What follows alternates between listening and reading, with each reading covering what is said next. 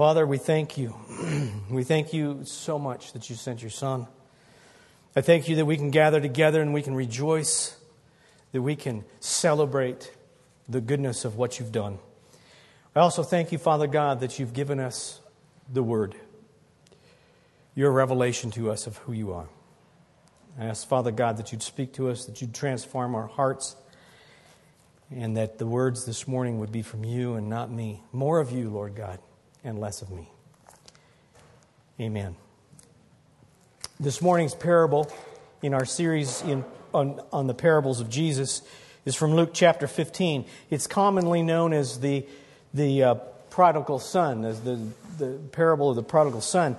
And it's probably the best known of all of his parables. The title, Prodigal Son, suggests that the story is about the younger son. But in reality, he's not the main point of the story. There's a lot about him, and that sets up what Jesus' point is. The main point of the parable is actually with the older son. To understand this parable, there's a lot involved, and it's imperative that we keep the culture in our thinking, because if we don't keep it in that culture in which Jesus spoke, we can add some things that aren't there, and we can miss some things.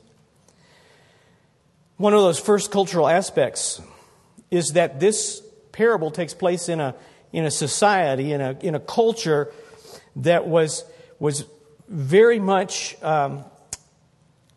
pursuing honor and shame, and avoiding shame. So, excuse me, playing and then speaking. I'm struggling here just a minute. So the culture there at that time revolved around honor and shame. The Pharisees and the scribes were particularly consumed with avoiding shame at any cost. Jesus had, up to this point, just continuously irritated the Pharisees. And one of the things that irritated the Pharisees was that he spent time with sinners, with those that society would have considered worthless and outcasts, socially and religiously. The Pharisees didn't like Jesus for doing that. And the people that were hearing this parable firsthand would also then hear the words that Jesus is speaking, and they would find these things very far-fetched, bizarre, wild. And the Pharisees would have been outraged at Jesus telling a story to that public, in that public setting, that went against so many cultural norms. It's full of cultural faux pas. Jesus screwed up bad culturally. That would be the view of the Pharisees. The entire story is incredibly radical in that culture. It's over the top because everything in it is shameful in that culture. And Jesus planned it that way. We know that. He's directing this at the Pharisees. Let's start through this, and I'm not going to read the whole thing. We'll just go through and I'll make some comments. Chapter 15 of Luke, beginning in verse 11. And he said, a man had 2 sons. The younger of them said to his father, Father, give me a share of the estate that falls to me. So he divided his wealth between them. Those listening would have been shocked by this disrespectful expression. This just didn't happen. This was a major violation of the commandments of honoring your father and mother. This went against all of the norms. This would have been the same as this son wishing his father was dead. And the reason for that is that in that culture, the estate could not be transferred until the father died. You can ask for it all you want, but you don't get it until he dies. There's also a cultural norm that would have said if your son responds this way, if he's going to approach you this way, there would be a very possible public response. And some families would have even gone as far as possibly dismissing this son from the family and considering him dead. That's how severe this was. They would sometimes even hold a funeral for the son who would shame the father and the family in this way. This fits then with the statements that the father makes in verses 24 and 32 about the son being dead. The shame was intense. And anyone who knew what was happening in the family, and we kind of make an assumption that they're in maybe a village or a part of a town someplace, so everyone would know. It's kind of like in the first town we served in, there was 800 people, including the cats and the dogs, and everybody knew whose stuff was what, and you just didn't, you had to be real careful who you talked to because everybody was related. Everybody knew everybody's stuff. So as the community saw this, they also would have responded by going, this is terrible. And the father's response continues with this shame and the shock because he grants the kid his request. And the estate is divided.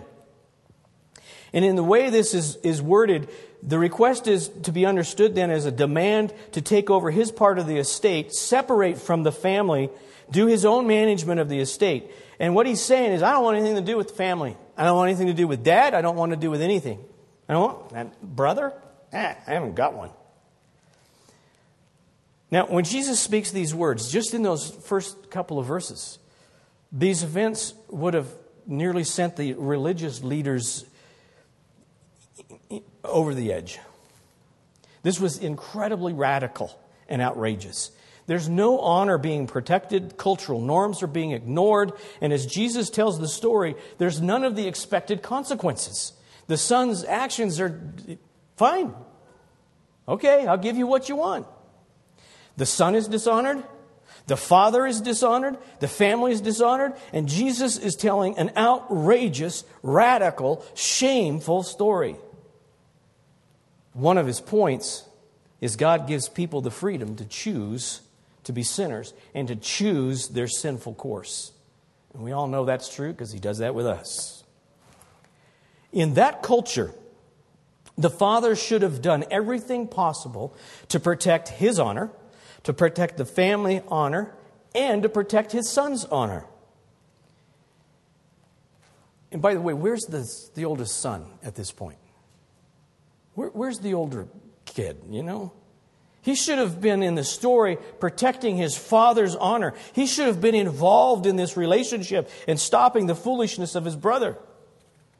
He's nowhere to be seen until later in the story. Let's go on. And not many days later, the younger son gathered everything together and went on a journey to a distant country. And there he squandered his estate with loose living. The Pharisees would have been struck by this as well. Because what's happening here is the son is gathering everything together and he's converting it to cash, basically. This is very foolish. Let's say there's property, there's real estate involved in the estate, which probably there was. Even if the son sold that piece of property, no one could acquire that property until the father died. That was part of Jewish law. So he converts it to cash. So to do that, he's going to sell it at an incredible discount. That's foolish. That's part of his squandering. The son would sell the property way below its value.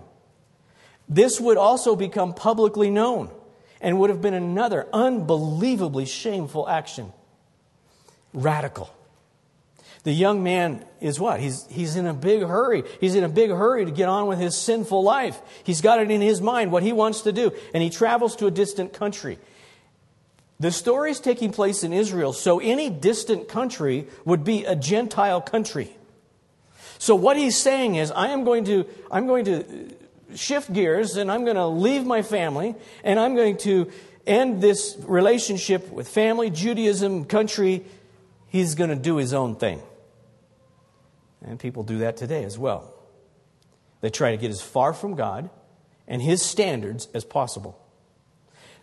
And we know from this parable, it didn't work out well for the son. He squandered his estate with loose living. Reckless, wasteful, deceit, depraved. He loses everything and becomes destitute.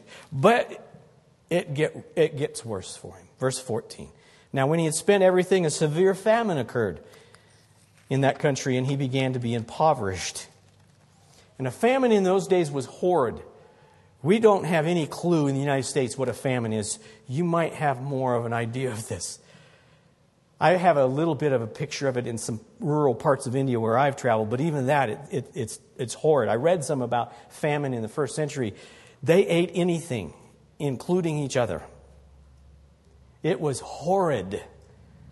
Everybody was also aware of what a famine was because they were more common than they are today. They were terrible. So it's not any surprise to the people here in the story that this might have been one of the turns of events in this foreign country or anywhere. So what does the kid do?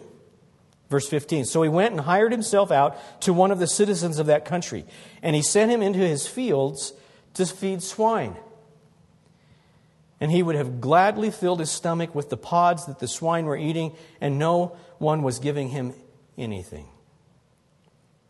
The word translated hired in verse 15 literally means to join to or glue to.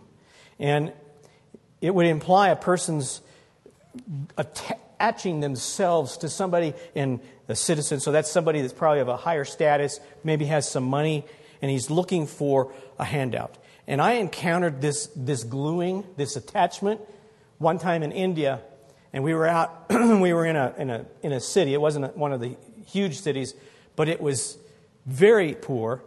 And they saw all of us Americans come in, and I had this beggar attach himself to me. And that's the best way to put it. I could not shake him. He's just jabbering in Hindi or in Telugu, just like constantly, wanting a handout.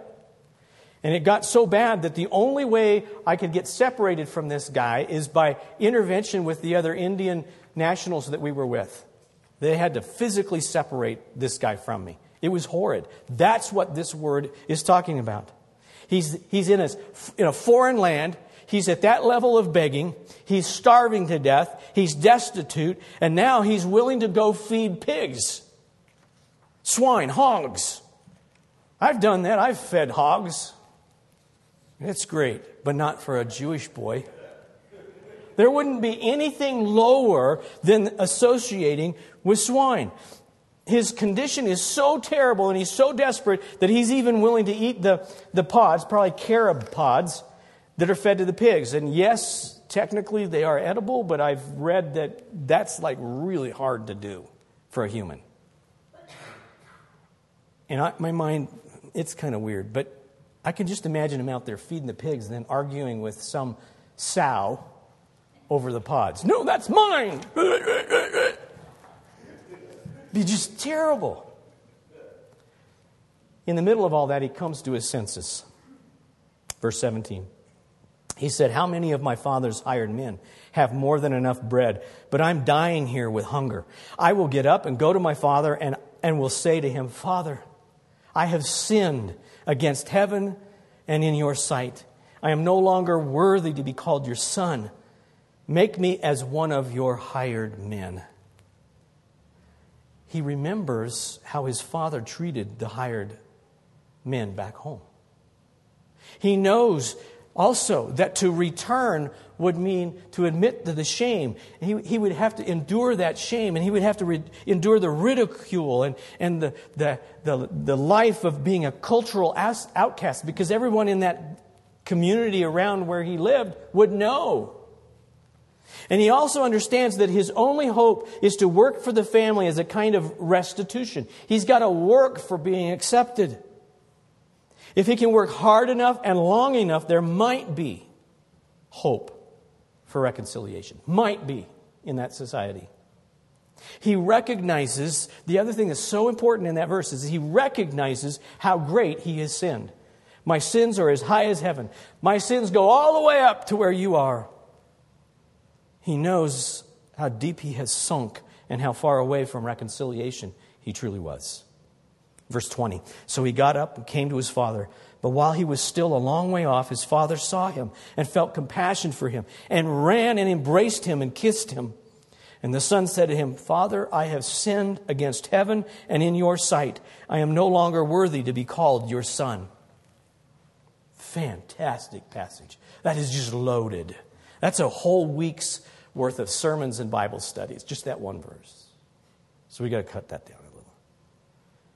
The expectations from those hearing the story would have been for the father to wait for the son. Culturally, we're talking culturally. Okay, so the father sees the son coming. The cultural is, okay, I'm going to wait for that boy to come here. And he's going to come and he's going to bow down and he's going to kiss my feet. And then we'll see.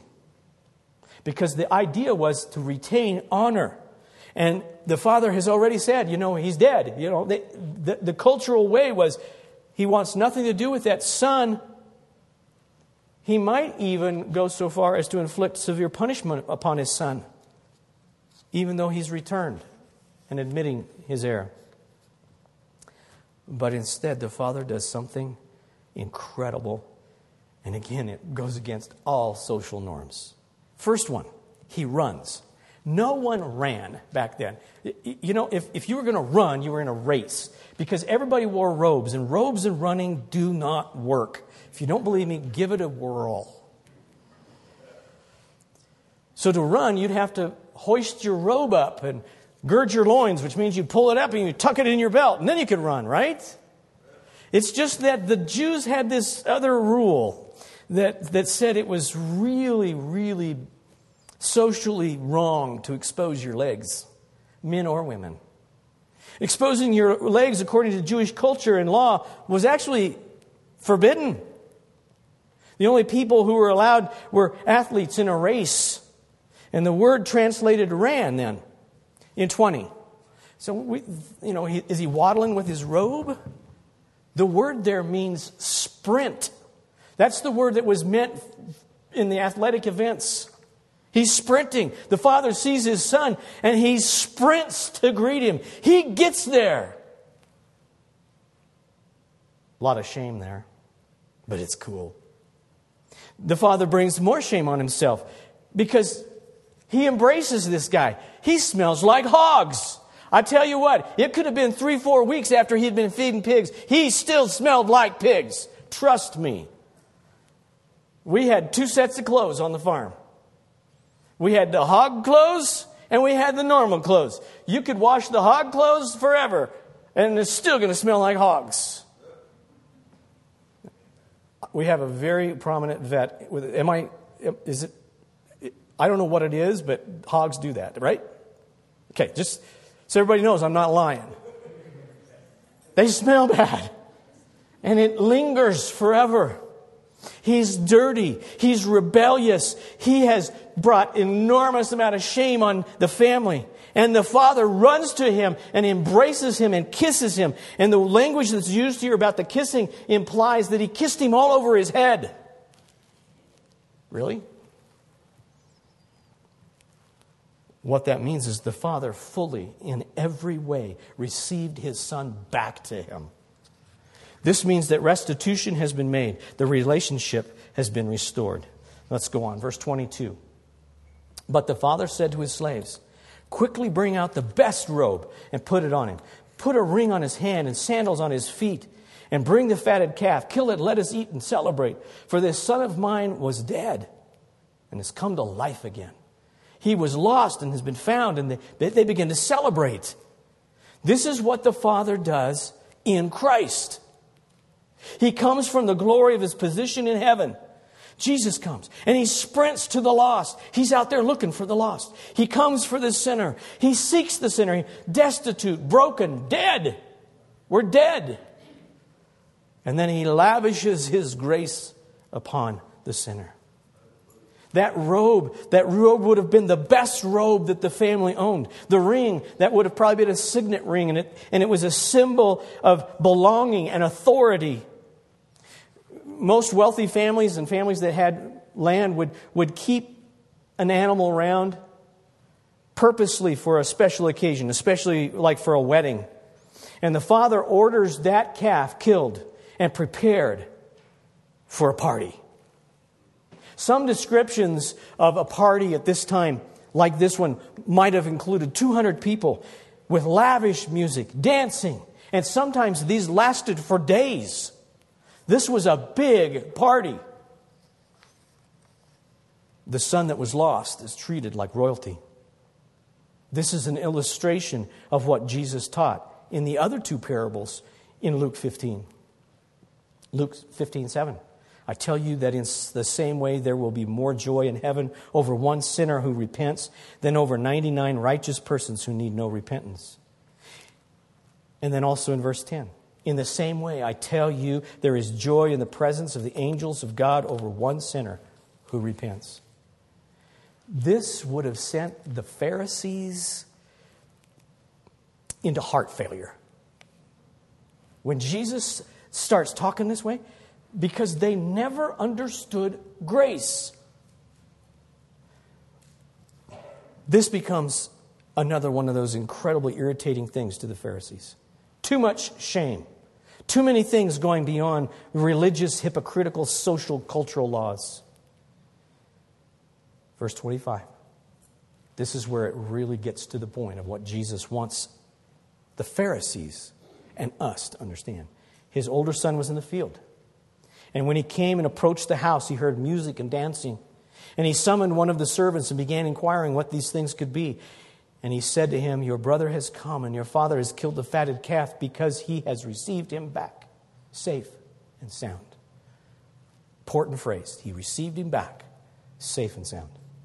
Now, in that culture, it would have been very customary for the oldest son to be the one who makes the arrangements for the celebrations. But the father doesn't consult the older son at all. He just does it. And one of the reasons for that becomes more apparent from the response of that older son. He was not respectful to his father either. He's just as bad as the younger son. He doesn't understand what the party is about. And that phrase, back safe and sound, it's so important. It would have implied that his brother was at peace with his father. And there had been reconciliation. So reconciliation has happened. This would have fueled even more anger with the brother. And it was also just shameful. The older son in this story represents the Pharisees. It represents the Pharisees and their hypocrisy and their legalism. They were self-righteous, just like the older son. The older son was just as sinful as the worst tax collector. The Pharisees were just as sinful as the worst tax collector. They were all just as guilty as can be, guilty as the first son. Let's go on, verse 28. The older son became angry and was not willing to go in. And his father comes out and began pleading with him. He does it again. He goes against all of the cultural norms. He shames himself by doing this because he leaves the celebration. You wouldn't do that as the head of the family. You just wouldn't do it. He comes out. He finds his hypocritical oldest son, but he doesn't scold him. Another, what? Shameful thing. What does he do? He begs him to come in and celebrate. Another shameful act by the father. The son continues his rebellion. He answers and said to his father in verse 29, look, for so many years I have been serving you and I have never neglected a command of yours. And yet you have never given me a young goat so that I might celebrate with my friends. But when this son of yours came who has devoured your wealth with prostitutes, you killed the fatted calf for him. Look, in verse 29, would have been an incredibly disrespectful way to greet your father. You just wouldn't do that unless you were really, really disrespectful, which this son was. The true nature of the son, the older son, is revealed. He had no love for his father, and he had no love for his brother. He was self-righteous and hypocritical. He wanted his own party. He wanted things his way. He thought he had arrived. And the father responds. He said to him, son, you have always been with me, and all that is mine is yours. But we had to celebrate and rejoice, for this brother of yours was dead and has begun to live and was lost and has been found. The father doesn't address the son with some kind of scolding. He actually addresses him with a term of endearment. My little one. He loves the son. This response would have also confused and angered the Pharisees because the Father is not rebuking the rebellious son. In this parable, Jesus teaches there are different kinds of sinners. But all sinners need the love of the Father. Later in Luke, in chapter 19, verse 10, he says, "For the Son of Man has come to seek and save that which was lost." Why does God do this?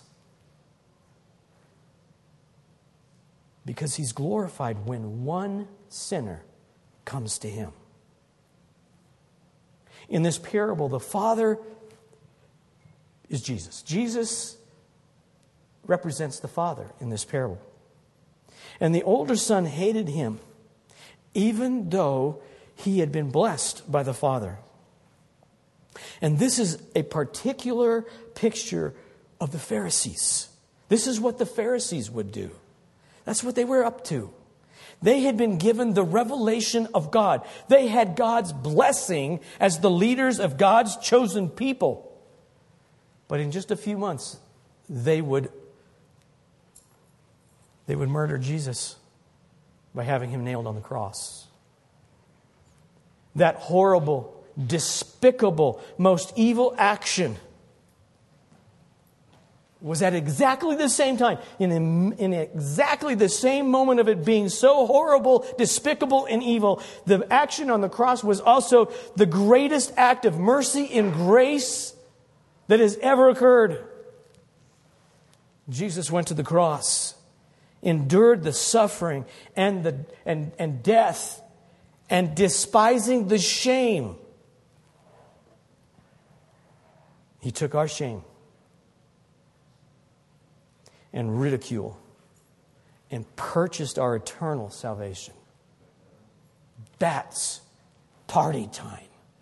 That's why we need to be so filled with the desire to see people come to Christ so that we can have a bigger party. Let's rejoice. Let us rejoice and celebrate that Jesus has done this. And let that also fuel our passion for the lost. Let's pray. Father, I thank You for the goodness that You've given to us through Your Son. I thank You that we wait for the time when we can be in Your presence. I thank You, Father God, for the opportunity we have to share in Your work. Help us, Father God, to see You running to the lost. And let us be stride for stride with You as we seek those who need the Savior. Holy Spirit, stir in us a new joy and a new depth of expectation while You remind us of who we are in Christ because of what He has done. Thank You, Father God, that You love us so much through Your Son. Thank You, Father. In Christ's name, amen.